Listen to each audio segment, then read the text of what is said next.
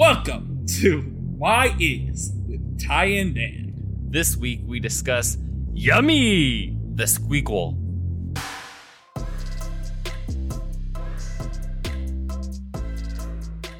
Welcome to Why Is with Ty and Dan, a Marvel podcast where we try to figure out just who and what is going on in this cinematic universe. My name is Tyler Borland, and with me always is Danny Vincent. Now, before we start this episode, I gotta point out something. I gotta fact check you here, Tyler. Which is, this cinematic universe, we went to Spunk this week. Excuse me, Sasu, formerly known as Spunk. Spunk. So, we're in a little different cinematic universe for now. We saw Venom, Let There Be Carnage. But first, as we always do when we go to the movies, we gotta talk about the trailers we got and say if we're gonna see the movie. Now, Tyler, I see that you got a trailer that I didn't get, and I got a trailer that you didn't get. So, What did you think of the trailer for Lamb? Are you gonna go see Lamb? No. The body of a child with the head of a sheep is the stuff of nightmares. It's the kind of movie that I expect A24 to make, but it's something I'm not going to see. So, what about you? Have you seen the trailer? I got the trailer when I saw Titan on Saturday, which I saw after Venom, Let There Be Carnage. And I don't know. The thing is, it's the type of movie that I actually would be down to see any other time, but October is so packed of movies for me. So I'm actually going to go to a couple of film festivals too in the next few weeks. And the idea of me seeing Lamb when, we got No Time to Die, we got Dune coming out, which we're going to talk about in a little bit. And then we also got, I don't know about Halloween. But we also have, The French Dispatch, and which is the new Wes Anderson movie. We got Last Night in Soho, which is a new Edgar Wright movie. There's a lot of movies coming out that I want to see. Yeah. In addition to the festival movies I'm going to see. So the idea of me going to see Lamb is kind of But if it had come out last month, I would have seen it, because not much was out last month. But yeah, their own fault, I guess. You know, it's on them. You want to ask me about the trailer I got that you didn't? Yeah, what'd you get? Tyler. I got The Kingsman. It was The Kingsman. I don't know. Maybe I'll see it. That's the thing too. Is that's a movie where I'm like, yeah, maybe I'd see if it was coming out at a time when, The Matrix wasn't coming out. But, not that I see multiple movies all the time, but it's not going to be a top priority for me this Christmas. Also, of all the Oscar movies coming around that time. Was it right, now again? Was it the same? Was the Kingsman trailer the same trailer that's confusing to anyone that's never seen a Kingsman film before? I don't know. This was actually a trailer though. There's a couple, because it wasn't a talking head one. I was impressed that I got an actual trailer. I would say though, because I've been rewatching the Bond movies, the Craig Bond movies, and it's weird to imagine. Well, Ray Fiennes is in the Colin Firth role in the new Kingsman movie, and it's just kind of funny to me it's coming around the same time as No Time to Die, where he's M in the Bond movies nowadays. So, but anyway, we gotta go rapid fire now. We gotta go rapid fire in these trailers. Halloween Kills. Nope. Maybe, maybe, I don't know. And then maybe. That's the format. Okay. No Time to Die. Yes. I was going to make a joke about having all the time to watch it, but anyways. No time. What? Well, you're going to need a lot of time to watch it because it's 3 hours long. Did you not know that? No, I didn't. No. It's okay. It is 2 hours and 45 minutes, but with trailers, it's going to be a 3 hour long experience. Yeah, it will. Yeah. We'll probably do a green room on that. Eternals. Will we see Eternals? Yeah. Yeah, probably. There's rumors that one's long too, but not as long. The rumored runtime currently is 2 hours and 36 minutes, which is long, but I'll take it. Appropriately long. Yeah. We'll allow it. That's probably 15 minutes of credits anyway. So Dune. Yes. Yeah, we'll see Dune. I think we've got Dune at all the trailers we've gone to, honestly. Yeah. For this podcast, I think we've got a trailer for Dune at every I will say that quick note. I will say that the more that I see trailers for Dune, I'm I don't know, I get less hype for the movie, but I think it's because I've seen the same trailer over and over again. You know what's the opposite of that to me? There's two movies. One is The Matrix Resurrections, which, obviously, that's an amazing trailer. But the other one is, I don't know if you've gotten this trailer yet, but House of Gucci, which is probably going to be terrible, but it looks like a fun terrible. I don't know if you know what that is. I've not seen it. It's a Lady Gaga movie. Ridley Scott's directing. She plays the wife of Gucci, and it's the true story about how she manipulated her way to the top of the family after marrying into it. But it's a really good trailer. Hopefully you get it when you see No Time to Die or Eternals or something. But anyway, Spider-Man Into the Home. Yes. We're going to see it.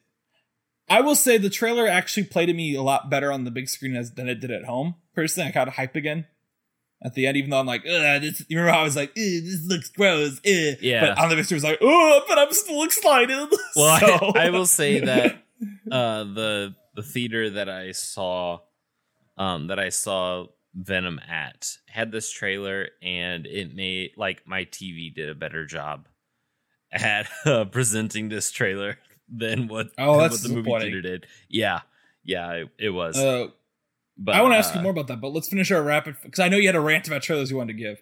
Well, let's finish with our last trailer we got, which was what I'm calling Ghostbusters Advanced. Now, why are you calling it Ghostbusters Advanced? Because I have friends, we are lazy. We talk in, what do you call it, acronyms. So like No Time to Die is NTTD. And for Ghostbusters, they decided to call it GBA. Why it's that when Ghostbusters is one word is beyond me, but also GBA is the Game Boy Advance. So after I read that, I'm like, okay, well, this is Ghostbusters Advance now. So it's actually Ghostbusters Afterlife. I appreciate that. Thank you. I try it. Being someone who grew up with the Ghostbusters Advance, with playing Pokemon on my Ghostbusters Advance. With the Game Boy Advance coming out. Yeah, childhood. Yeah. So what about Ghostbusters? I actually think this is the first time that I've seen this trailer.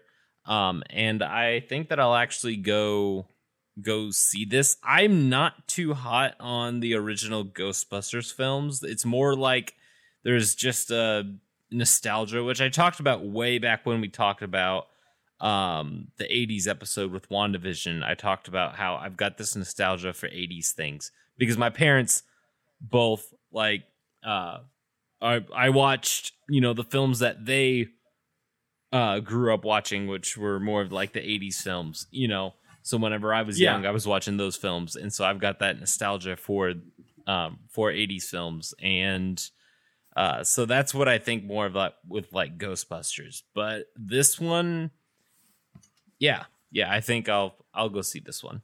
What about you? My thing with this trailer is, well, I'll probably see because I see everything, right? That's really it. As for if I'm excited for it, I am not. I think, well, two things. I think my hot take I always throw up at parties because it always starts a conversation. Is that I think the Ghostbusters 2016 is the best Ghostbusters movie. Now, I understand that a lot of people are probably mad at me for saying that. My argument is that I think, to be clear, I think both 2016 and the original Ghostbuster movies are 3 out of 5 movies. It's more fun to not pretend, because I do actually enjoy watching the 2016 one more. But they're really on the same level, right? It's just more fun to come to a party like, yeah, the best Ghostbusters movie is the 2016 one. Because it always gets people mad at me. Mm-hmm. It always starts out, like, I've been called, like, that is the stupidest thing I've ever heard. When I said that at a party, and I'm like, well, it's true. And then I just walk away. It's a good way to do it. But my other thing with this trailer is, the problem with the trailer can be summed up in one word, which is, well, 2 words. It's a music choice. I guess that's 3 words. But why is the trailer for a Ghostbusters movie set to generic epic music? Where's the Ghostbusters theme song? Where is the comedy in this trailer? That is my issue with it. It looks like generic Spielberg-esque thing. Yeah. And like, Ghostbusters shouldn't be that. Ghostbusters is a comedy. And yeah, that's where I'm at on it. But if you want to see it, good on you. It doesn't look like a fun time to me. I will probably still see it because I see everything. So. All right. Well, I think it's time. Wait, but what is your trailer rant? You told me you had a trailer rant for this podcast. Oh, yeah. Yeah. It's that... So, like, everyone talked through the trailers. Like, I saw this in a theater that was probably the most packed of movies that I've seen, since the pandemic. And this movie did break the pandemic record. Yes, $90 million this weekend. Yeah, which it did. I'm sure we'll report on more when we cover the news eventually. But yeah, Venom. Let there be carnage on the box office. Am I right? Anyway, go on. Yeah, about that, it amazes me that people compare the box office for Black Widow and Let There Be Carnage, and I'm like, okay, but also Black Widow opened dual streaming, and like just putting salt on the wound.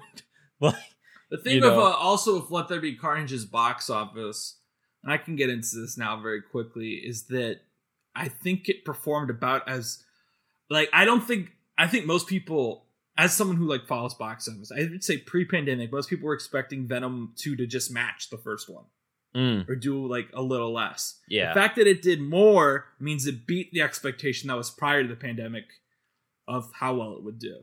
So that to me means it did that's what's cool to me. It made probably as much as it would have without a pandemic. Mm-hmm. Maybe not. Maybe it would have made like 110 million, which would have been insane to me. Oh yeah. But what's interesting is I also saw. Of course, this might be outdated by the time this episode out.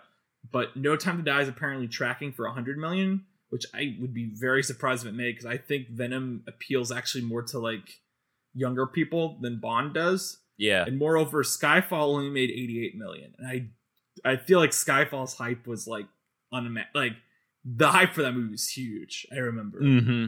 But anyway. Yeah.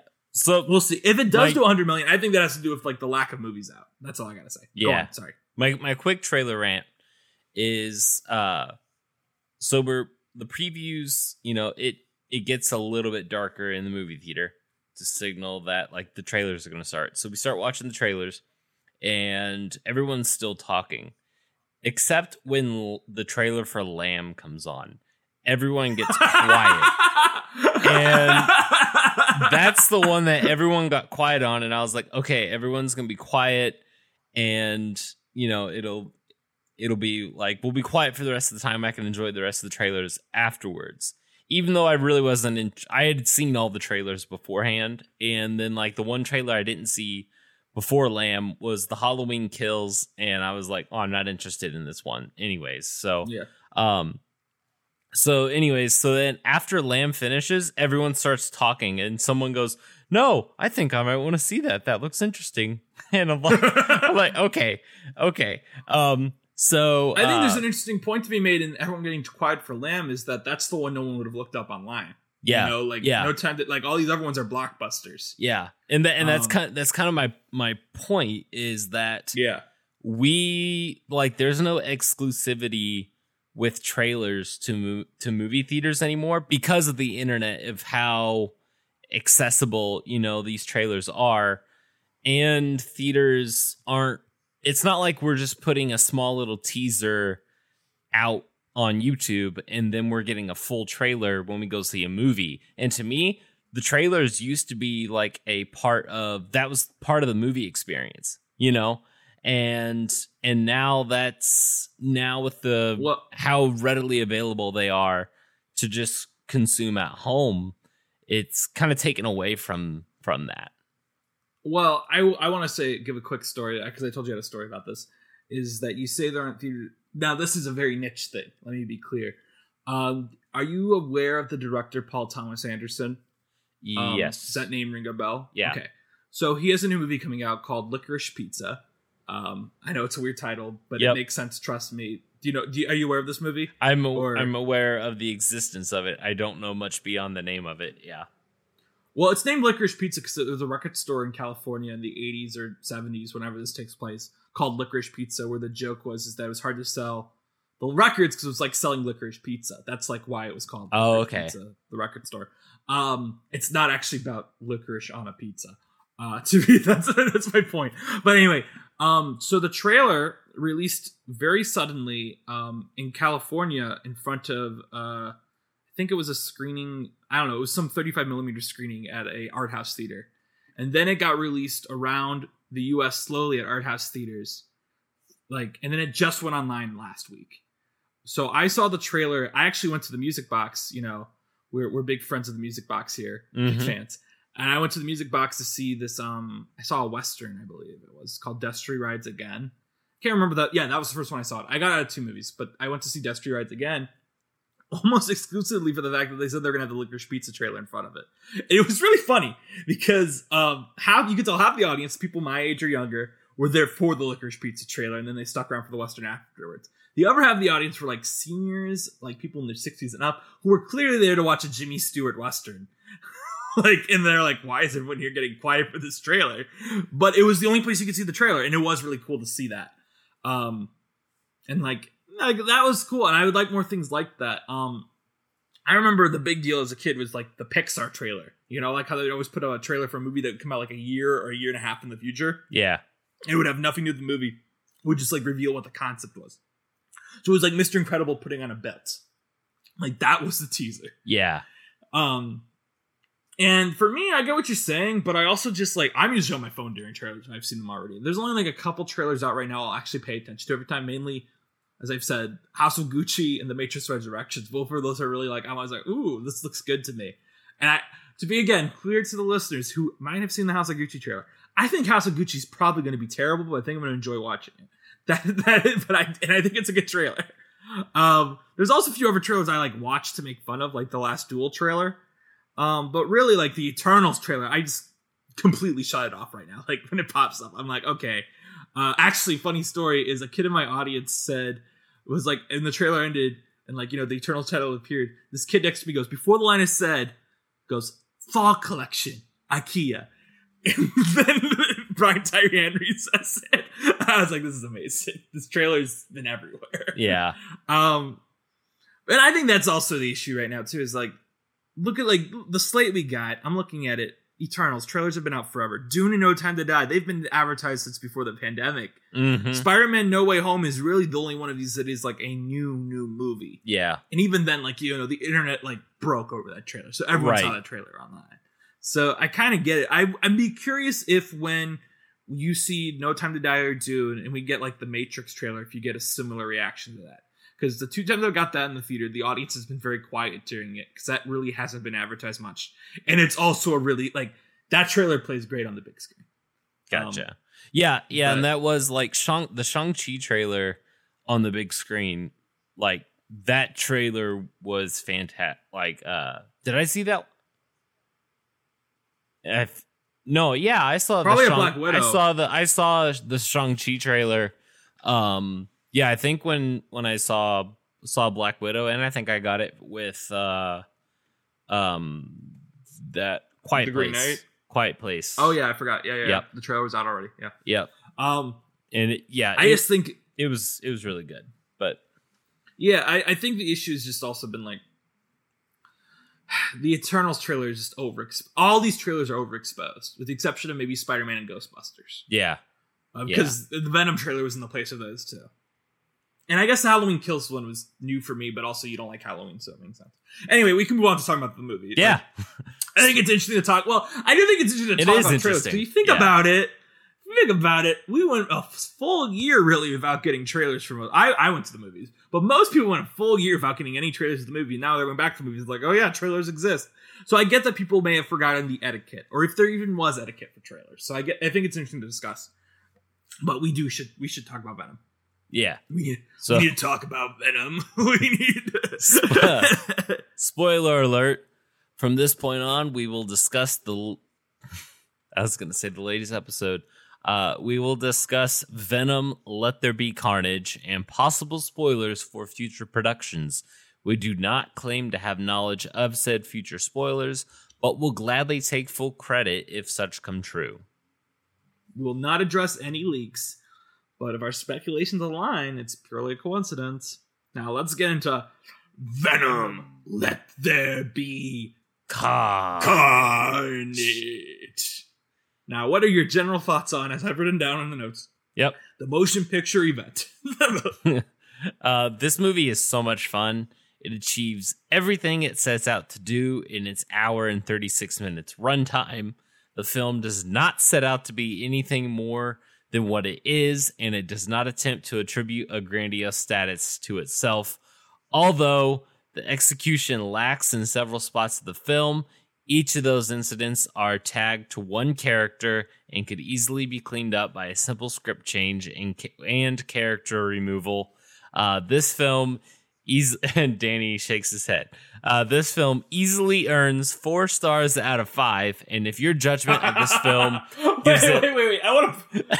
Sorry, I'll let you finish. Let me say my fighting words. Okay. This film easily earns 4 stars out of 5, and if your judgment of this film gives it less than 3 stars, you're thinking too much into it. Now, I want to point out something here.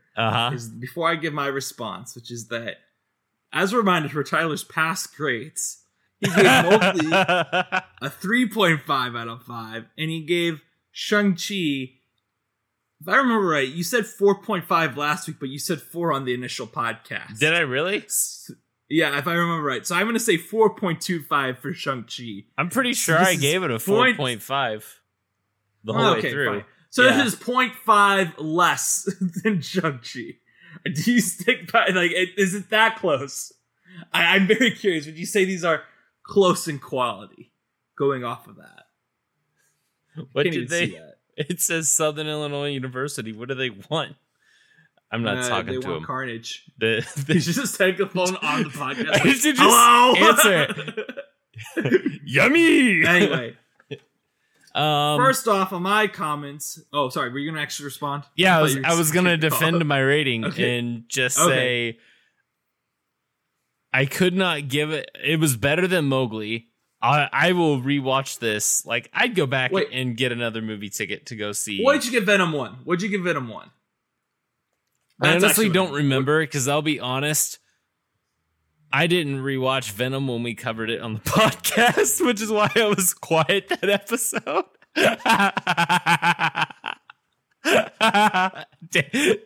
Danny's just Luke is going to be listening to this episode and going to be like, I went out of my way to watch Venom so I could talk with these two guys, and Tyler did not respect me enough to watch it too. I did remember Luke's never gonna come back. I did remember most of the film. It is a memorable movie. It is very memorable. I did remember most of it. But if you go back and listen to that episode, there are parts where it's like Danny ask a question and I am glazed over. I'm just like, huh? And I address something else. It's because I was not paying it to Well, I'll have you know that I just read the Wikipedia page for Venom 1 3 Carnage. I didn't actually... No, I saw the movie. I saw the trailers in front of it. That'd be really impressive if I came up if I was lying, I was like, but I did get the Kingsman trailer. You know? You didn't get the Kingsman trailer? What's wrong with you? That would be pretty impressive. That would, yeah. No, but I did see the movie. And first off, I gotta say that you're being rude, because I know you checked my letterbox and saw that I gave this a 2.5 out of 5. How dare you tag people who give it a grade under 3? Now, technically, I think this is a much better film than the first film, but I think the first film has I'm pleasantly surprised that this movie is as weird as it is. So I think the first one is a bit more fun to me, especially because it is more in this case, you can tell Andy Serkis and all the actors are on the same page as Tom Hardy this go around. Whereas the first one, you could tell everyone else Tom Hardy was in his own area, and everyone else was just like, oh, okay, Tom, I guess we can't really tell you no, but we're going to still try to have this be serious. But in this case, everyone seems to be on the same page, so it's a little more fun, internally, as a filmmaking. I think this movie makes a very big mistake that it separates Eddie and Venom for so long in the middle. However, it's made up by having these two actors who play the villains who have so much fun. You can tell they're having so much fun on set. It makes up for the lack of Hardy. I think they're the best parts of the movie. And I think I had a fun time with this movie. But I would say, like its predecessor, it's not a good movie. It's a fun one, but I can't call it good. The way I said it to Tyler over text was, I think Black Widow is a better made film, but if I had to rewatch one of them, I'd go I'll go see Venom again, Yeah. All right. let's dig in. Now, Venom 2 doesn't really have a plot, so we're just going to talk about the character. there was no plot. There was carnage. There wasn't a plot. All right. Our first character is Eddie. Eddie Brock. Hello, my name's Eddie Brock with the Eddie Brock Report. Like my Eddie voice? I have impressions of every character in this movie. Okay. Eddie. Do we want to talk about Venom at the same time? It's kind of hard to talk about this. Yeah. They are different characters. Let's be clear. They are different characters. But they are symbiotes. So we're also talking about Venom. Yummy! So, okay. So I do like that it's been a year between Venom and Venom 2. And I like that Eddie does Hold on. You have to redo that. Because you said Venom 2. Show some respect. Venom, let there be carnage. Go on with your voice. So I like that Eddie and Venom don't have this whole thing figured out. I like that they're still having conflict. Like Venom's like, come on, I want to go eat. I need brains. I want to go eat these. You say conflict, but it's really just I want to eat. And Eddie's like, no, we can't. We can't do this. And he's still okay. Well, it's true, but it's like when you put it into words, it's such a ridiculous plot. It is. Like, no, you can't eat humans. You can't afford. But I want to eat brains. So that's what it is. That's all I mean, it is. I do love the like. Why don't you eat the chickens? No, I can't because they're my friends. I do love that. Situational humor is something that both of the Venom films play with really well, and we still have that with. What are you laughing Sorry, at? I just remember great moments like how he makes a big deal of don't break my TV, it's really expensive, and then like 2 scenes later he's bought a new TV. Yeah, that looks exactly the same as the last one. Go on. Sorry, I just remembered that. He also okay, yeah. That was something that I thought. I was like, wait a minute, because he said that's a $2,000 TV, and then he goes out and he buys another $2,000 TV. I'm like, you have just $2,000 sitting back, but I don't know. Like he was like, man, I'm struggling to make money, to make it big. Yeah. So anyways, so yeah, I like that Eddie and Venom still haven't figured things out just yet. Sorry about that. Because that's okay. Because it has only been a year.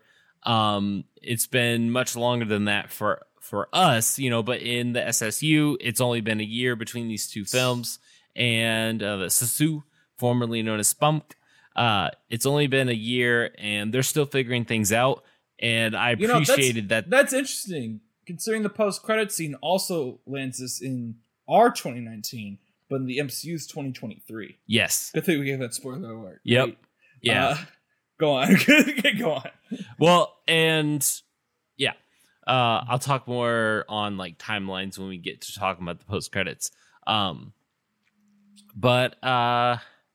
let's see here. I'm trying to think. I like that Eddie's still trying to figure things out. But Venom stabilizes his life, and oddly enough, they're incredibly codependent. Yeah, they are incredibly codependent, and I think like this film, they separate at a time, and that was nice having. Like Eddie was, it's a very rom-com structure. Yeah, like, yeah. They break up and they come back together at the end. And I like that I like that they split up rather than the whole.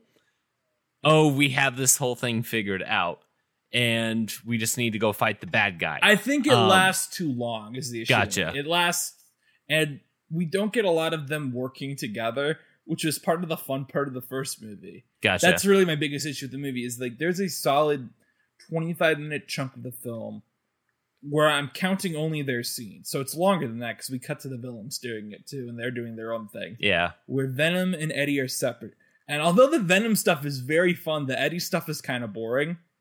But the Venom stuff is like, it is good. I'm giving like, some people don't want aliens in this country. What's up with that? Yeah. It's just like, I literally was like, oh my god, this is happening right now. Also, you just think about it. Venom was, okay, how responsible of it was for Eddie to just let Venom run around the town, essentially killing people because... Yes, everyone dies. Exactly. Everyone that Venom was with, they died. Besides Mrs. Chen. Besides Mrs. Chen. Yeah. Mrs. Chen is okay. So I thought about that. I'm like, yeah, it's funny with all the stuff that he's doing, but we didn't stick around those hosts that Venom, like when Venom changed hosts, we don't see that prior host. We do see a couple of them. We do see a few of them die. Oh, that's true. That's true. Like, that's also what I like about this movie in a way, is even more so than the first one. It really is like, it's casually brutal. Like, it's very like, oh yeah, we just killed this guy. Okay, moving on. And it's like, we're going to go back to the goofy jokes. Especially when a structure lands on a certain character later on in the film. You mean when they reenact Coco? The end of Coco? Yeah, that's true. That's true, yeah. That scene is very funny. I'll get into that scene when I get... It's one of my favorite scenes. Yeah. I really think it's so ridiculous. Do you have... I think... Yeah, I'll just finish. I like that they separated and they both realized we've got to be together. If this movie has any lesson, it is this very simple lesson of we're better off together. We're better off together than apart. It's a rom-com. Yeah. Collaboration is key. Well, I want to point out something here, which is that we avoid talking about this type of stuff on the podcast, usually because we're not an authority on it. But Andy Serkis has said that he does view this movie as a romance between Eddie and Venom. We can view it that way if we want to or not, but the director did say that was my perspective coming in on the film, so that's what I did, which I think it's an interesting play. I think it's an interesting choice to take. Yeah. It works. It works. Yeah. And that's why at the end we get the "I love you" bit, and it's like, all right, like sure, like that's just good. I felt the whole movie's like, okay, sure, like why not? Like, I don't know, like I enjoyed the movie. I do wish there was more of them together. I like the stuff at the beginning too, where he's like, you're a loser. And he's like, you're a loser. And their fight is so, I don't think we have that listed, but the fight. That's probably the best set piece in the movie, actually, is them fighting in the apartment. The apartment, it's a pretty good section of the movie. Yeah. Yeah. Also, the full scene from the trailer where he cooks him breakfast was good. I say neither. You say neither. You say neither. I say either. You say either. Tomato. Potato. Either. Ketchup. Yummy. Venom is great. I love him. Anyway, we can move on to Cletus Cassidy, who I do want to talk about separate from Carnage. Yeah. Unlike Venom and Eddie. Well, because I like Cletus Cassidy a lot. I don't like Carnage a lot. I like Woody's performance here. It's the right amount of ham. It's also weirdly very sweet. It's a very nice, I know, judging off what you've said to me and what you've implied so far in this recording, that you might have not been the biggest fan of Shriek, but I like the way they act together. I think they have a lot of chemistry, and I think Woody really sells the love. And I think it's interesting that, I think, before we really get into talking about them in the movie, and this is what I texted you before, is I think, so when I was a kid, I had a Spider-Man encyclopedia. I didn't read the comics, but I had an encyclopedia. And I remember, of course, reading about all the villains. And I remember the cool thing about Carnage was always the thing that made him different from Venom is Venom is a we, Carnage is an I. Carnage and Cletus Cassidy in the comics are so closely bonded that they view themselves as one entity. And that is absolutely not what they are in this movie. The difference is that I don't care if these Venom movies are accurate, because I think Venom and Carnage are kind of stupid characters. I'm just saying. So I think this is the adaptation they deserve, and I think it's the most entertaining adaptation they can get. So to me, it's just like, yeah, sure. Like I enjoy this version of Cletus, the PG-13 Cletus Cassidy, because he is he is the most PG-13 serial killer. Yeah, ever, right? Yeah, he is. The guy who like writes over dramatic, creepy letters to people and decides to paint a picture of where he buried the bodies in his cell, and then he goes, let me go check that out. Oh, that was another great moment too, by the way. Anytime it was just Venom controlling Eddie's hands, it was just very obviously fast. Yeah. Sped up video of him just Tom Hardy just like flapping his arms a bit on a keyboard.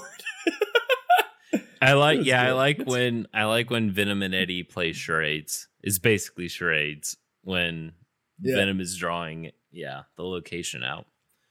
But Pictionary? Yeah, the Pictionary. Yeah, not charades. Duh. Come on, man. So, charades. Venom and Eddie charades would be interesting, but maybe we'll get that in a sequel. Cletus Cassidy. I liked Woody Harrelson. Really, really brought it. For, like you said, for a PG-13 serial killer. He played it out, I think, to the most extent that you can for that, which another title for this movie could have been Ham is on the menu, because Tom Hardy's hamming it up.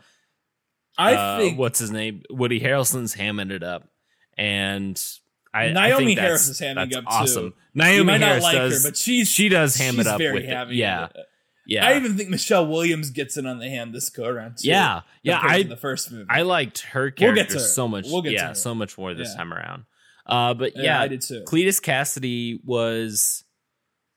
I liked his arc in. I don't know if it's really an arc in this, but I like at the very end, when he's dying and Venom and Eddie are talking. Or Eddie's talking to Cletus, and Cletus is just like, I just wanted a friend, and it's kind of like, okay, it's interesting because to me it also goes back to this thing where I think both the movies have elements to them that feel a little morally iffy, like and in this is kind of like, I want you to feel bad for the serial killer who killed so many people, but then of course, Venom just follows it up by eating him.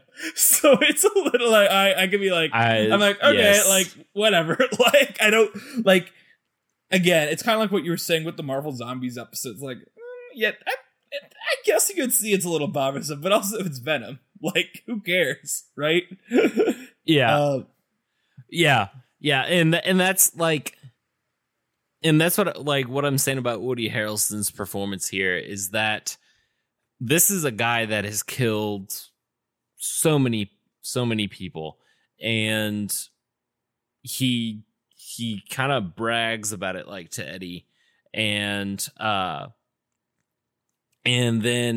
so you're like, yeah, he's getting his justice when he's laying on the table for execution, and then it's like, oh, of course, well, he's the bad guy, and then at the very end, Woody Harrelson,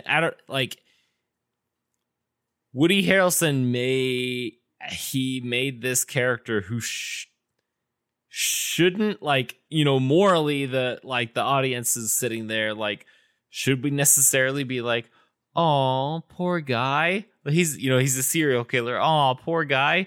I mean, I don't know. It's props to Woody Harrelson to be able to make the audience feel something for this man who's committed so many atrocities, All right. So the issue, though, to me with him, it's not really with Cletus Cassidy, it's with Carnage.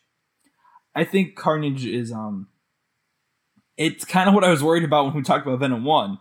which is we already did a symbiote villain. And there's nothing really about Carnage that makes him special. He does do a few cool stuff, but to me it was just kind of like, I don't know, like, I felt like I'd seen it before. And I also just think, like, in general, big CGI fights don't really work for me anymore. Like, it was just CGI versus CGI, it's like, whatever. And of course that's what Carnage versus Venom is always going to come down to. And I also just felt like, it's kind of like, it's time for our weekly mention of The Last Jedi. It's kind of like how in The Last Jedi, you can actually see Adam Driver's face, so you can actually see his acting. And then randomly in The Rise of Skywalker, they put him back in the mask and you can't see it at all. That's how I felt about Woody Harrelson's performance. I was like, yeah, I get... And unlike Tom Hardy, where Tom Hardy's doing so much with the voice work that it's still okay with Venom. And it's also because Venom's personality is so goofy that it's okay. With Carnage, I was like, no, go back to Woody. Like, go back to Cletus Cassidy. He had a personality. I don't think Carnage really does in this. So that's where I was kind of with it. I was okay with Carnage because he was very much a Frankenstein's monster. And where he was like, I don't know what to do. Like, how do I prove myself? How do I, what's my purpose? And he finds that his purpose is that he must destroy the one who came before him. Although that's it's not well explained, but yeah, I don't mean to be dismissive. I didn't get that at all. I just kind of get, like they break him out and he's Carnage. No, Cletus Cassidy's like, I need you to help me break out my girlfriend. And then after that, we can kill the guy you want to kill. And the person they have to kill, all of them just so happen to be Venom, Eddie, and Mulligan, who we'll get to. It's like, all right, so it's just convenience. To me, of the three villains, Carnage is the one who lacks any personality or anything really cool about him. That was a little disappointing because the title of the movie was, of course, Venom Let There Be Carnage. And I didn't really want there to be Carnage. I propose instead the film should have been titled Venom Let There Be Shriek. Now, do we want to start with the negative, which is you, or do we want to start with the positive, which is me? Where do we want to start? You can start, and then I can tear it down. I think a better film, a better Venom trilogy, would end with Carnage. I think Carnage is obviously your third movie. I think Shriek should have been the main villain for this movie. I think Naomi Harris is really good in this. She's got the ham going on, but there's a real, and this is going to sound very weird for me to say, but I think it's worth mentioning because of how, if Andy Serkis views this film as a romance between Eddie and Venom, I think the romance between Cletus Cassidy and Shriek is very well done. Like, yeah, it's very Bonnie and Clyde, but that's fun. I can't think of a superhero movie that does the Bonnie and Clyde thing. And I felt the chemistry between them. They're both clearly having such a fun, like Woody and Naomi Harris, clearly having such a fun time shooting their scenes. Like, they were like so over the top, but like having so much fun. I enjoyed it a ton. I also think Shriek gives you an interesting challenge for Venom if Carnage wasn't there, because her power is loud noise, which you'll find out if you watch this movie, because it's half of Dan's lines. Fire and sound are the main things that hurt a symbiote. And so I think she's an interesting villain to just face off against Venom on her own, or with a non-powdered Cletus Cassidy. I propose that would have been a better movie, honestly. That if Cletus had just been Cletus Cassidy at the end of this movie, at the end, he's apprehended and Shriek is killed, and that turns him into Carnage for the next movie. Now, I understand people would have been annoyed that the post-credit scene of the first movie has Let There Be Carnage, and the second movie wouldn't have Carnage. But I think it would have been a better choice. Now, granted, considering the post-credit scene, I would be very surprised if Venom 3 continues the storyline of this world. At least in a way with the characters we've seen so far. But if we were to do a Venom trilogy on its own without connecting it to any other franchise, I think that would have been the route to go. And I think Naomi Harris is good in the role. If you say she's bad, I'm going to very fight on that. But I think she understands the assignment, as people say nowadays. I think she and Harrelson both match Hardy in this movie with the level of cam and camp they're going for. And I thought she was good. What's my take? I thought she was good. Yeah.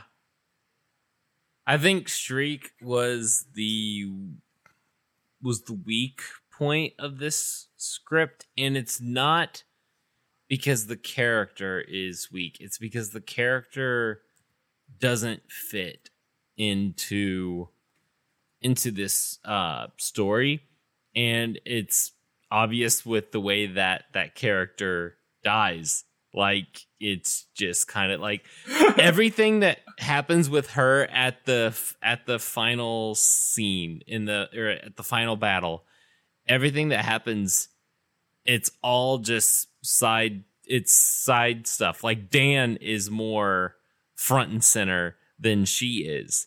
And that, I don't know. It seemed that she didn't even set up the Mulligan toxin villain. She's in the movie. She's in the movie so that way Cletus Cassidy has a motivation that isn't just being a serial killer. Yeah. The caring you get about Cletus Cassidy is mostly because of his relationship with Shriek. But I'm just saying, like, yeah, he just wants a friend, but that's why he's motivated to save her. Yeah. And yes, I get that she doesn't really interact with Venom. And I want to talk about her death a bit before we move on, because her death is really funny to me because of how it's set up. But I think there's issues with her. I think there's issues with the script in general. But I don't think removing her makes the movie better. I think she brings out the best of Cletus Cassidy's character. See, Cletus, like, okay, so you said that Cletus. Oh, were you done?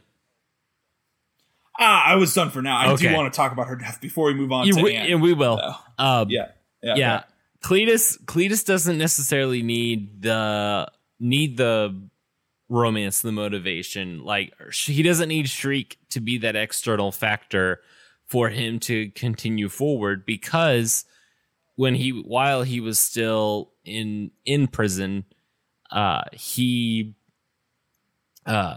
when he gets the Carnage symbiote. That's when him and Carnage really become one, and then Carnage becomes, from then on, Carnage could become the one that's the deciding factor to I need to go out and he's like, I need to go kill Venom, but I don't want to get sorry, go on. I say sorry. you get rid of Shriek, and Cletus is bad because he's a serial killer, and then he's in prison, and then that's how he and Eddie meet, and then of course we get Carnage through the same way as how we got him in the film, and then Carnage is he's this brand new creature he's got the hive mind knowledge, but he doesn't know anything else. But like what are the things, like what are the social interactions that I need to have in the human world? So he just takes over and just goes on this rampage throughout San Francisco. I think, and that's what brings Eddie and Venom back together to go defeat him. So here's the thing to me. Here's the thing. Everything you said, sure, yeah, I could see that happening. However, I think you're looking at this from the perspective of a comic guy, or like, that doesn't sound like a Venom movie to me. You get what I mean? Like, there's nothing goofy in there for Cletus Cassidy to do. Him going to break out his girlfriend from a supervillain prison. Yeah. That is something a Venom movie would do. Like, I get what you're saying, but I think that to put a pure evil serial killer, Cletus Cassidy, who melts with Carnage and just becomes a serial killer, does not work in a PG-13 Venom movie, specifically this dark comedic take on Venom. I think you need to make, if you want Cletus Cassidy, and I think we'd agree. I think you can at least agree with me here. Shriek is better than Riz Ahmed's character from Venom 1, right? Yes. Please tell me you at least agree with me there. Yeah. So the answer to Venom 1's issue with the villain is that we need to have a villain of personality. And yes, we have Cletus Cassidy, but as I already said to you, I don't think Carnage has a personality. And I don't think the proposal of making him fully take over Cletus and go on a killing rampage gives him a personality either. I think by allowing Cletus and Shriek to have their relationship and them both to be very goofy, like over-the-top villains, yes, it's a generic personality, but it is a personality that's being brought to life by 2 Academy Award-nominated actors who are clearly having the time of their life enjoying shooting this movie.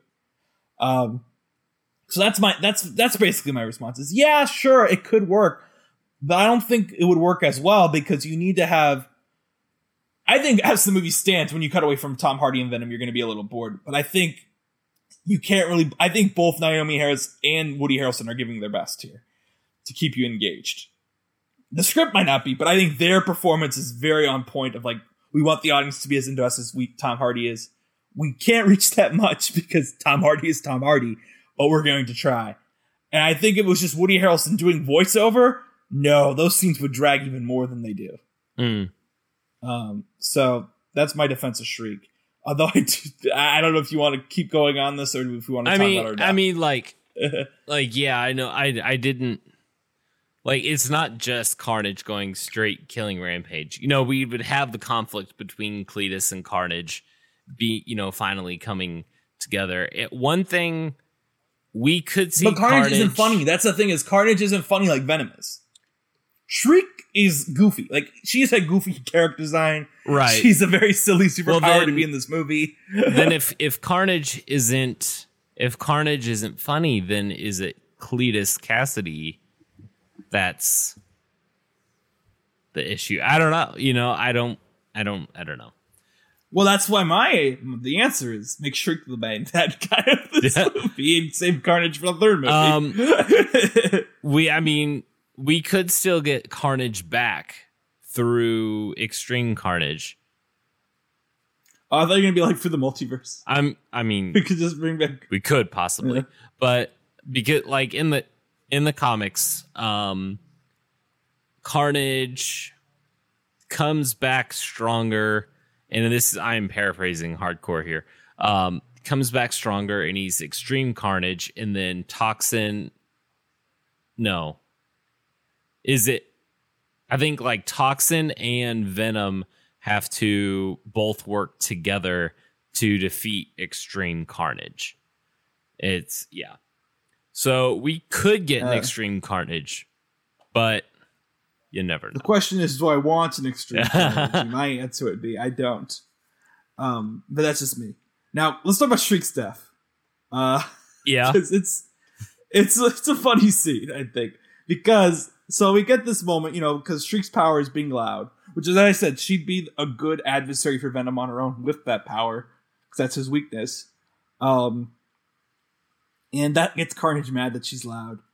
And, sorry, I'm just laughing remembering this. So Venom sees this and sees Shriek's power, and he goes, sound and fire, because, again, that's what this third act of this movie is like. Maybe a fifth of the lines are just saying sound and fire, fire and sound. So he goes to Shriek, and I thought, maybe you didn't, but I thought that he was going to be like, let's team up to get Carnage off your boyfriend, because she didn't like Carnage either. But no, Venom yeets her off the top of the church and just kills her. Yeah, I will say that like, way to set up expectations and then just totally shatter them, because I was like, okay, I can see it right from the beginning that Shriek, her thing is sound, and that's one of the things that defeats these symbiotes. So yeah, then like you said, Venom will somehow figure out how to use her or work with her to defeat Carnage, and then But brilliantly, this movie remembers that Venom and Eddie are idiots. So then that happens, and they almost kill, like, they basically kill Carnage, they kill Cletus in this, and they almost kill themselves in this. Because it's such a bad idea. What a moment. It made me laugh so hard that happened. All right. So what about Anne? She's great. I wanted more of her. And I remember being worried about her not being in the trailers much, that she wouldn't be in this movie much. Mm-hmm. And I did still want more of her. But her scenes she has are really great, outside of, like, being a damsel in distress at the end. Yeah. But, like, she really has, like, she's so fun in this. Michelle Williams is, like, she has, like, 2 really big scenes. And she sells both of them so well. It was great. I enjoyed her. She was really good. Yeah, I thought that she, like, her in the first film, I wasn't really a fan of her character of Anne in the first film, and then, like, her in this one, Anne was a much more well-rounded character, and you really see what role this character plays in Eddie's life. You know, honestly, you really figure out that Eddie is super codependent, because when he was with Anne, things were stable, and then everything went to crap when he's by himself, and then when he's with Venom, Venom brings stability. I don't know if it's stable, but there's stability there, you know. You could not eat brains. so yeah, and I love the scene. Number one, Michelle Williams sells it so well on her first scene in this film when she calls up Eddie and she's like, "Hey, oh, you know, like, what are you doing? I want to see you again." And then Venom's like, "Oh yeah, she wants to get back together. You know, we have to go. We have to do this." And then they get there, and then she's like, "Hey, you know, I'm engaged." And, like, I didn't see that coming. Yeah, and then Venom's like, "No," and I did not see that coming. You know, she played it really well, and also it's part of, you know, direction with Andy Serkis as well. Because of how he set everything preluding, before that. Yeah.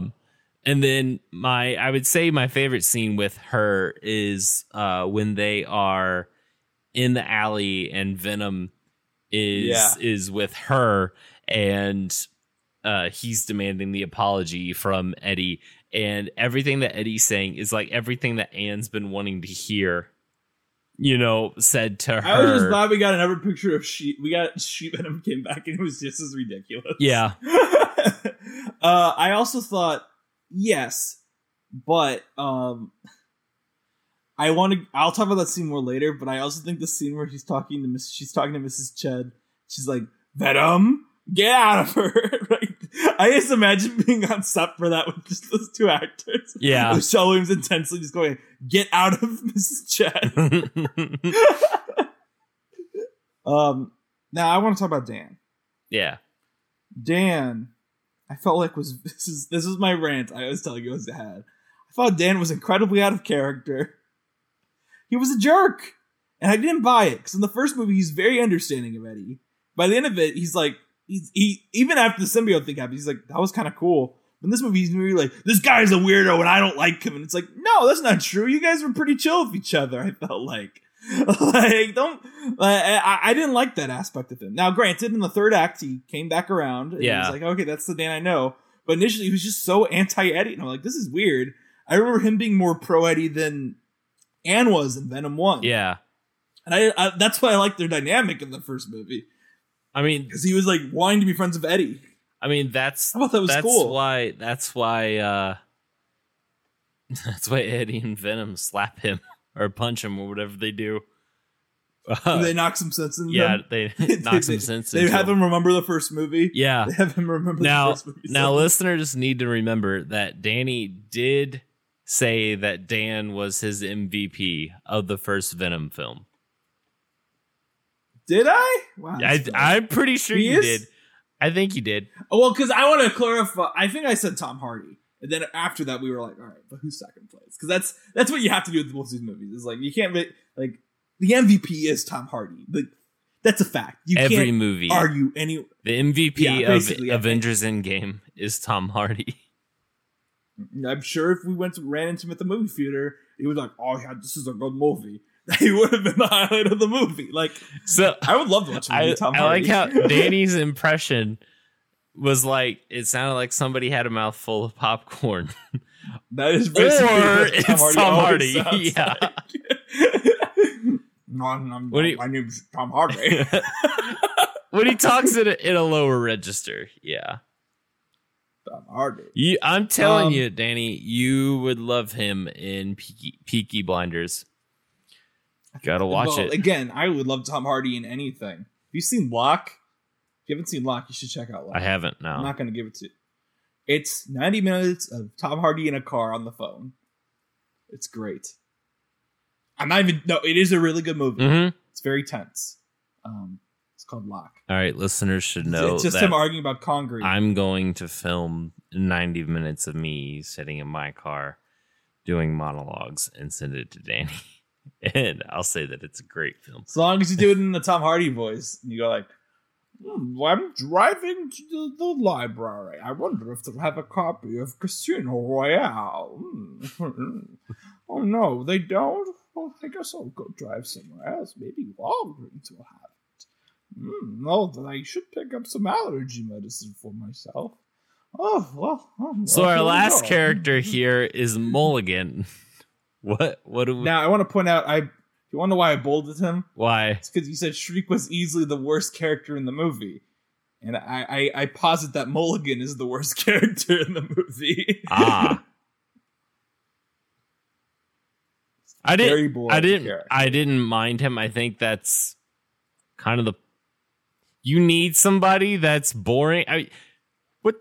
Danny, listen to yourself. Like, Dan is a boring character. Mulligan. Dan is a boring character in theory, but he's fun. So therefore, he's not boring if he's fun. Mulligan is not fun, therefore he is boring. And you need that when you've got flipping Woody Harrelson and Tom Hardy and Naomi Harris. Here is my counterpoint to that argument, is that you can have the strict person also be semi-ridiculous. If he was just like, yeah, well, what do you want, Eddie? Get out of my face, Eddie. Like, like if he was hyper-aggressive. So, like, imagine if you would. You want Ice Cube. Here's my pitch. You want Ice Cube from 21 Jump Street. I have a pitch for the actor. Okay. Imagine if you would. Mulligan is the exact same character as Britain, but Charlie Day is playing Mulligan. That is what I want. That would be a better. That would be good. That's a ride. It would be good. It would be very good. Instead, Charlie Day said, "I'm going to do a Mario movie." It's a Luigi. They should have a Venom. They should have hired not Tom Hardy. They should have hired Venom to play Mario. It's me, Mario. Mushrooms. Yummy. Fire flower. Fire sound bad. So I like Mulligan. Well, I don't know if it's necessarily like. I was just like, yeah, he's here. Okay. Ultimately, he's here to set up what looks to be our next symbiote villain, which is Toxin. I don't know if maybe in Venom 3, if maybe we get if we get Toxin and Venom battling it out for like the first half of the movie, and then Extreme Carnage comes along and Toxin and Venom have to beat Extreme Carnage. I don't know. My opinion on the cliffhanger with Toxin is that I don't think they're ever going to follow up on it, considering the post-credit scene. I think he is a potential, if the Marvel Sony thing doesn't work out, that Toxin will pop up whenever these movies are forced to be on their own again. But if so, I'll be very honest. There's no way he's going to be the main villain because of the actor. The actor isn't famous enough to be the main villain of a Venom movie. And I don't think just bringing back Woody Harrelson is a hook. So yeah. So then Venom into the symbiote verse, and you bring in. I mean, we know. We don't really know, but this movie set up. They set up Null, which is the god king of the symbiotes. Null is so Null is the hive mind. Null, and that is like that's been set up for if Null comes back, then that's gonna be like Thanos level villain for Venom. Venom. So yeah, I will say with the multiverse opening up, we could get an anti-Venom coming along, which is kind of like a Captain America just give Venom Michelle Williams agent. A movie. She could be anti-Venom. She should be the main character. We've got other symbiotes that could be in it. Let's move on. I'm done talking about these characters. The score. It was a Venom score. I mean, right? I kept looking. It was Venom. I kept looking for the Venom theme. There is no real Venom theme. That's the Venom theme. So the Venom theme is like it goes like it's like an electric guitar. And it's like I'm Venom. That's me. Anyway, yeah, the score is whatever. Now we can talk about what I'm sure everyone listening to has been expecting us to talk about the whole time: the post-credits scene, which makes us relevant to us talking about the MCU. Now, in case you haven't seen the movie, which I actually expect is a decent amount of you because I've heard a lot of people are just skipping this movie, I will recap the post-credits scene now with my impressions of Venom. Is that okay with you, Tyler? Do your thing. I think it's a good stuff. Do your thing. Right. So, at the end of the movie, Venom and Eddie go on the run, and they're waiting. They're sitting in this very cheap hotel, and Venom's like, "There's some." That's not Venom. No. Yummy. There's some stuff about me that you don't know, Eddie. And Eddie's like, "Oh yeah, you want to try me?" And Venom's like, "What if I told you there is a hive mind that goes across the universes?" And Eddie's like, "Well, I think that's not true." And then all of a sudden, there's a flash of light. And may I point out that the flash of light is clearly not Venom's thing. So this isn't Venom like showing off his cool thing, which is evident by his next line where Eddie goes, "Did you do this, Venom?" And Venom's like, "No." And then on the TV, we see J.K. Simmons going, "Peter Parker is Spider-Man." And then we get a picture of Tom Holland, a stock photo of Tom Holland as Spider-Man on the TV. From Getty Images. And Venom goes, and Venom looks at the TV and goes, "That looks yummy." And then he licks the TV, and then some guy walks in the room and goes like, "You're in my room." And that's the post-credits scene. So Venom has entered the MCU. So I really like this post-credit scene. I could not have wanted Venom and Eddie to bounce over to the MCU in any other way. As goofy and ridiculous as this. Yes, and we establish the hive mind, number one, which sets up stuff in the SSU to eventually have Null, the king of the symbiotes, arrive. That sets up all kinds of stuff down the road for the SSU, and it also sets up stuff for the MCU. And there is no better way to do it than how they did it, with the hive mind and with what I imagine is that's the moment when the multiverse, like I imagine it's the moment, when the multiverse branched.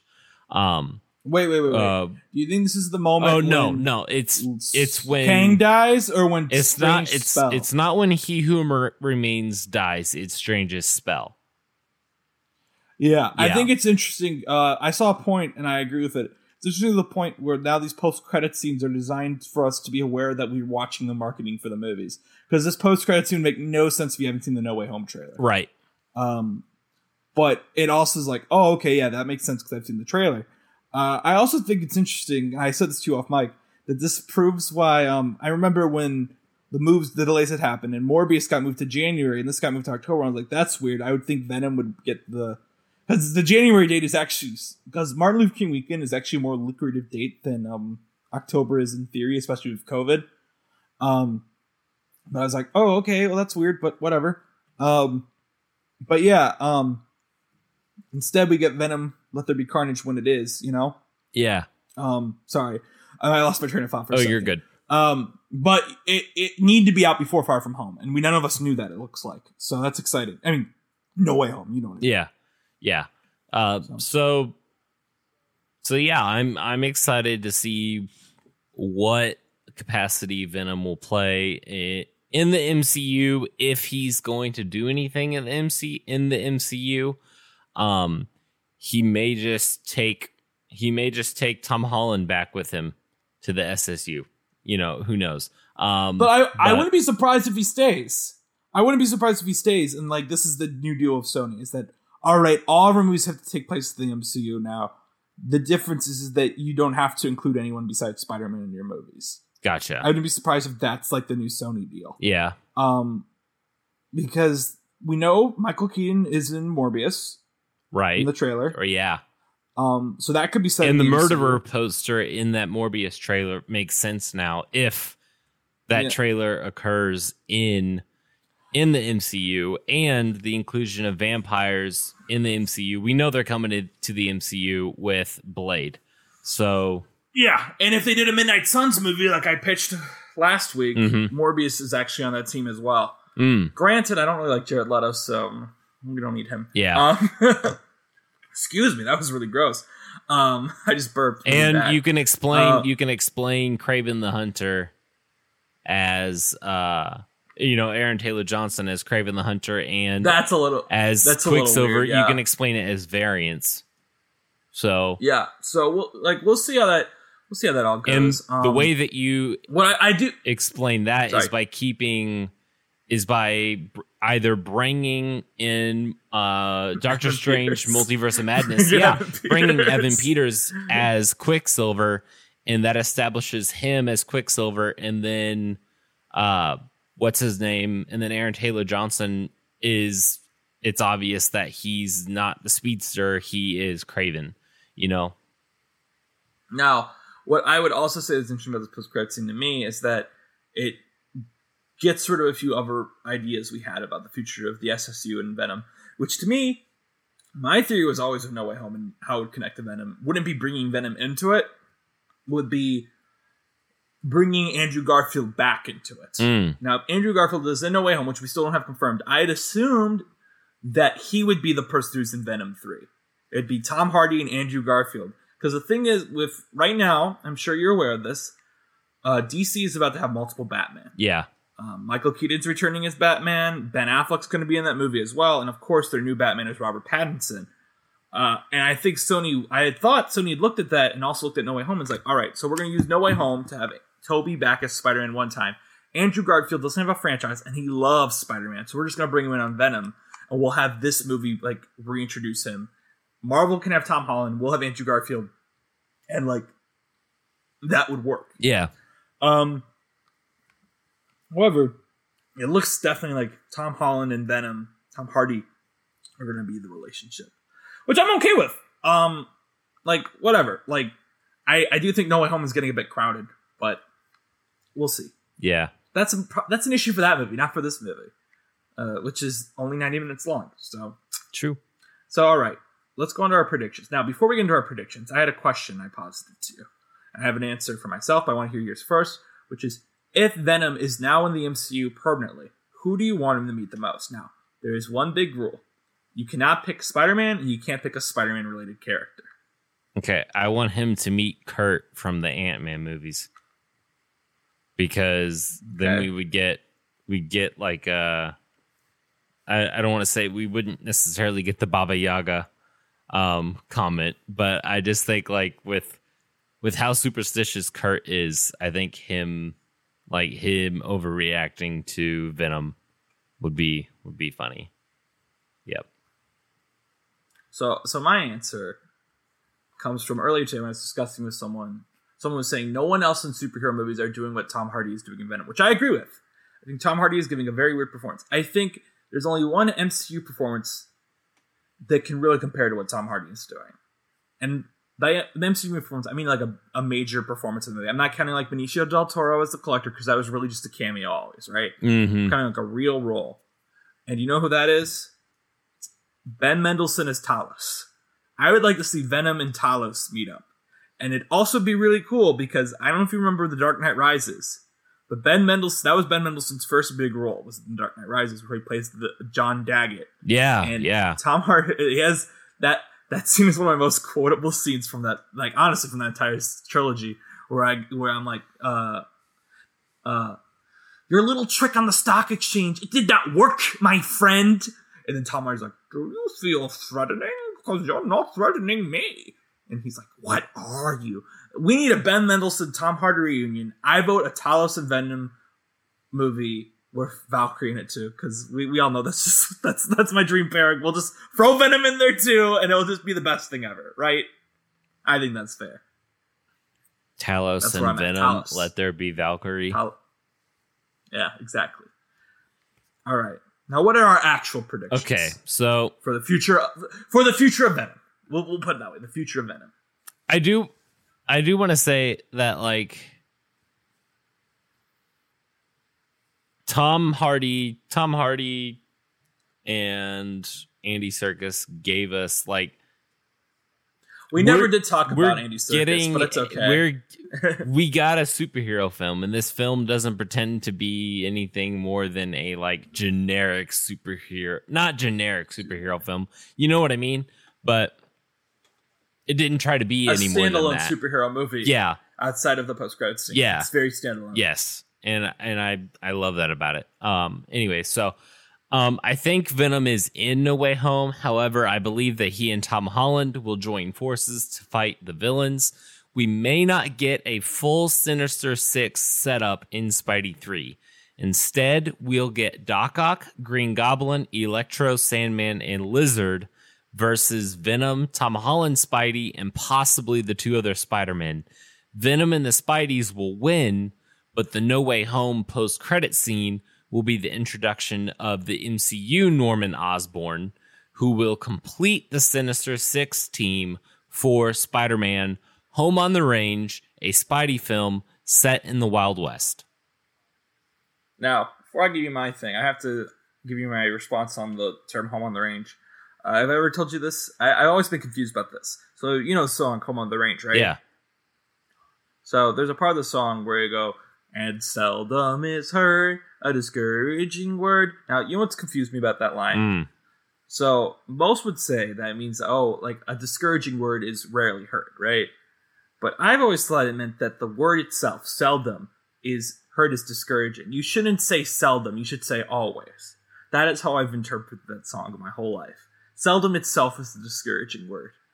Thank you for coming to my TED Talk. Daddy, you know, this is the definition of trolling. You know what that sentence means. It means that seldom itself is a discouraging word. Anyway, I think Venom is also in No Way Home, but I think he is the sixth member of the Sinister Six in the film itself, which is why Doctor Strange's spell brought him there. However, I think that in the third act, Venom will join the other three Spider-Men and taking down the the remaining five villains. Afterward, Venom 3 will either face them off or team up with Tom Holland, because I really don't think having the symbiote as the bad guy still is a good idea. Very bad idea. Because I was, as I said, I was very tired with just Carnage in this. I would also like to see Anne and Dan back, though. We all ship Dan times Anne, which I'm calling Dan. My actual pitch for Venom 3 would be that there isn't a villain, but besides society, because Dan would ask Eddie to be his groomsman. And in this storyline, Dan would get to wear the symbiote finally. Dan would get to become Vendam. Or Denim. Denim.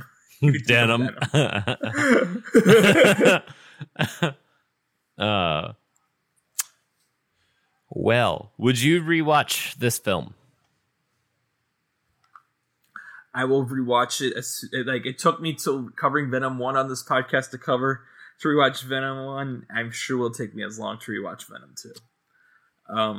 It was good. I enjoyed it, but it can't, I feel like if I watched Venom movies regularly, I'd start to hate them. So I don't see me rewatching them. I think I could watch. Honestly, I think I could rewatch Venom in the theaters again. I would see Shang-Chi a second time before I would see Venom 2. Well, I would see No Time to Die or Dune before I well, yeah, I was just talking about what's in right now. Oh, okay. Yeah. Okay. But I'll rewatch it. I know I'll rewatch it when it releases on DVD or DVD. I'm not buying DVDs anymore. Honestly, I feel like Venom is the type of movie that you should get on DVD. Like, it doesn't deserve. It doesn't deserve Blu-ray. Oh, it's just a DVD. All right, let's do our Wise Awards. Okay. The MVP. Yep. I think I said that we need to disqualify Tom Hardy from these awards because, come on, these are Tom Hardy's movies. It's Tom Hardy's world. We're just living in it. So I picked Michelle Williams. She's pretty great. Yeah, we should probably disqualify Tom Hardy from being any of these because when we covered the first Venom film, I wanted to put Tom Hardy as everything. Yes. So, yeah. Michelle Williams is my choice. Big improvement on the first film. Really good here. Yeah. I wanted more of her, and that's the best compliment you can give someone in a movie like this is you wanted more of her. I'm going to go with MVP being Woody Harrelson. What he did with the character, he went full out with the character and really brought life to the opposite side of the Eddie story, with him being one of the antagonists. So, yeah. And then you hear that dog barking? I don't hear the dog barking. Okay, good. I'll just do it quickly so that way Zach doesn't cut this out and just go woof woof woof. There you go. There's the dog. Oh, now I hear him. Yeah, thanks. Anyway, my favorite Nex's favorite scene. We kind of talked about the scene already. You talked about it more than I did. It's when Michelle Williams is like, "Take Venom back, Tom," and Venom's like, "I don't want to go." Yeah. He's like, "You got to butter him up." That was a great scene. Really good scene. My favorite scene is when Eddie reads the letter from Cassidy, and there's the animation really of Cassidy's past, and I just thought that scene was really there was a lot to it. I don't know. Yeah, there was carnage to it. Yeah. What about the worst scene? Oh, it's the opening. The opening scene is set in the past, and where Woody Harrelson and Naomi Harris voice their younger selves, even though they're clearly 12. I don't know why they didn't just have the actors voice them themselves. But no, Woody Harrelson and Naomi Harris both dub over it, and it's kind of like, okay, whatever. It's a little weird. Not a fan. Yeah. I didn't think that the scene was really needed. Also, it's covered later the credits. On. Yeah, and the credits.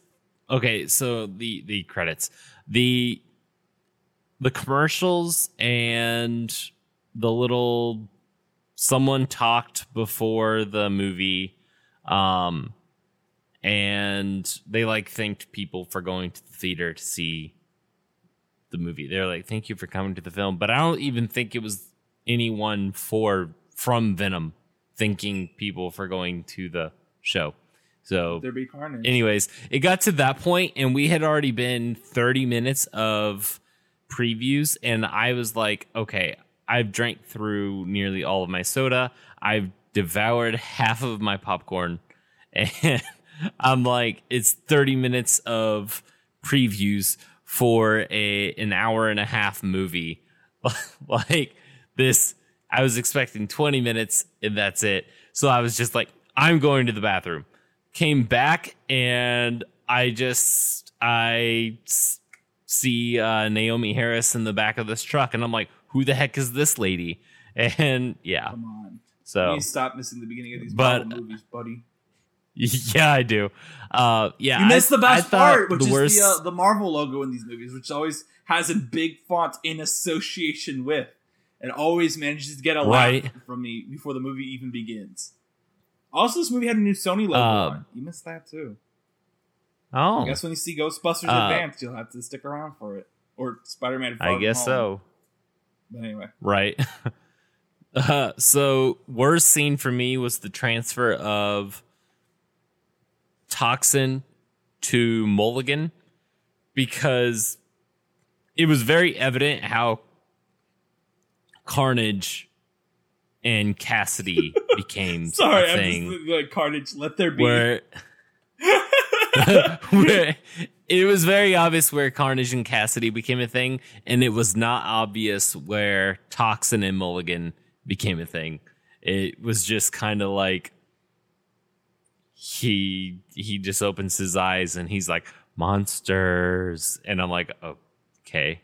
And I honestly had no idea what that even was until after the film, and I saw Felicia's cousin was talking to me after the film. I saw him there, and he was like, "Oh yeah," and that's setting up Toxin, and I'm like, "Oh, okay," because the film doesn't really cover it. The film did not make that clear. I think the movie, the film itself, to me, made me think like Shriek was possessing him, like her ghost. I don't think it. It doesn't really seem like it's a symbiote at all. So it's very weird. Nope. Yeah. Yep. Best moment. And then best moment. The best moment is Woody Harrelson just puts on this.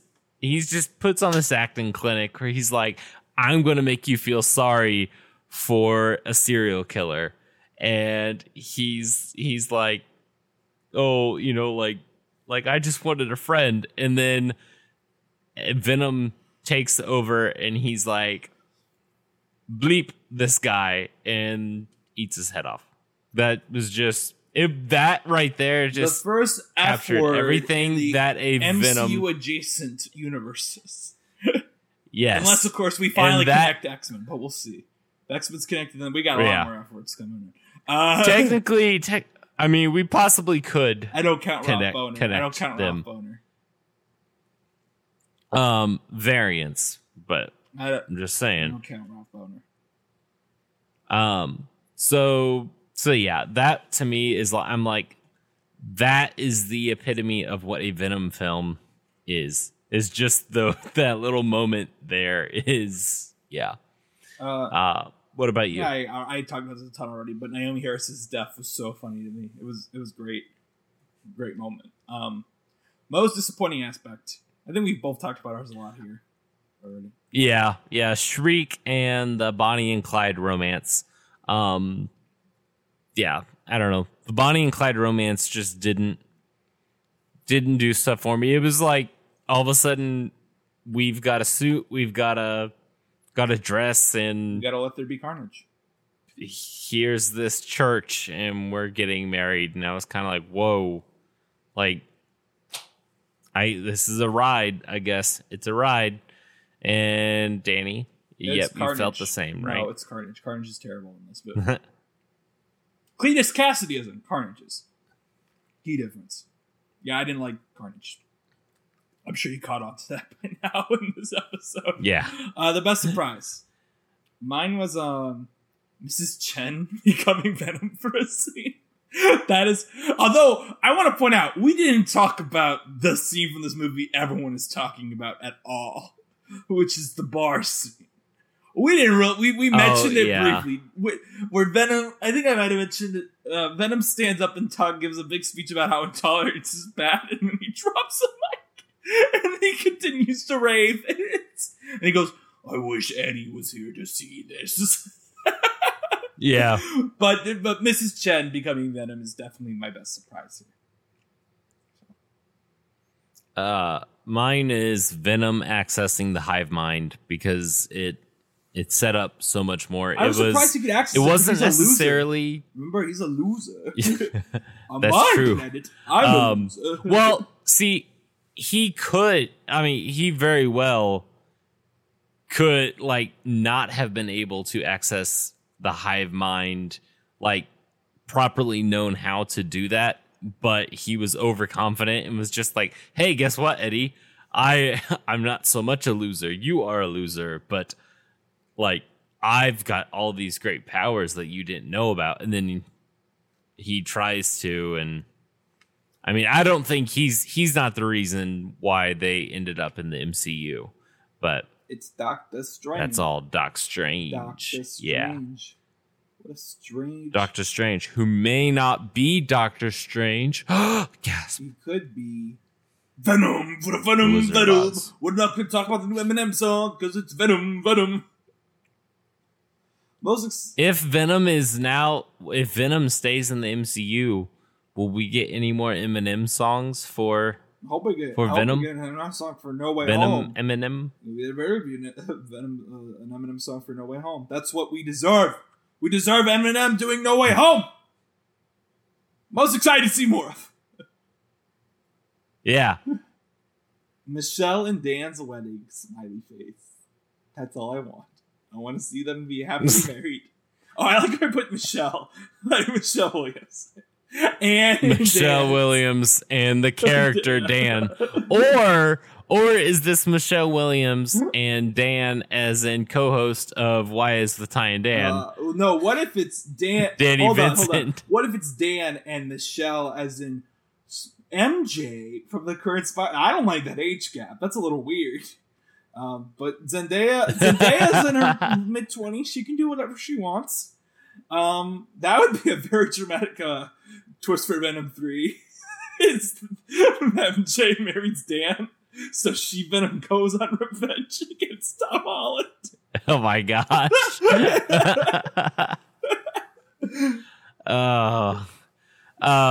I'm more excited to see more of symbiote lore unfolding in the SSU or the MCU.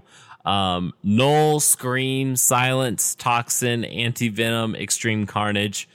Just don't give us Werewolf Astronaut Jameson. He died in the first Venom movie, remember? Oh, wait, you didn't rewatch it this year. That's true. That might be why. That's true. But also, there's a multiverse of madness. And maybe he comes back to life. Maybe he didn't really die. Werewolf Astronaut Venom. Who knows? It's a variant of J. Jonah Jameson. If it's J.K. Simmons as the werewolf, we'll allow it, right? I think we're okay with that. Right. Well, he has to go live on the moon. And you never know. Maybe the MCU was actually setting something up there in Falcon and the Winter Soldier when they were saying that Captain America is living on the moon. Maybe we're going to get Old Man Rogers and J. Jonah Jameson, Werewolf Astronaut. All right. It's basically the premise of Alien, but on the moon. And it's just Old Man Rogers and Werewolf Astronaut J.K. Simmons. Let there be carnage. JJJ, yeah. All right. I think we're done. Let there be astronauts. Yeah, I think so too. All right. Thanks for listening to this episode of Why Is with Ty and Dan. We can be found on various podcasting platforms, including Spotify, Apple Podcasts, Pandora, and on our website, whyiswithtydan.buzzsprout.com. You can also contact us you can contact us by email at whyiswithtydan@gmail.com. Follow us on Twitter at whyiswithty1 because I'm number 1. Follow me, Danny Vincent, on Letterboxd for reviews of movies, including those not in the SSU and Spunk. We'd like to thank Zach Wright for editing this episode. Thanks, Zach. Thank you, Zach. Now, join us later this week when we finish What If? Ooh. Yeah.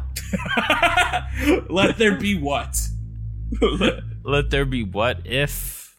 I'll catch you in the next one.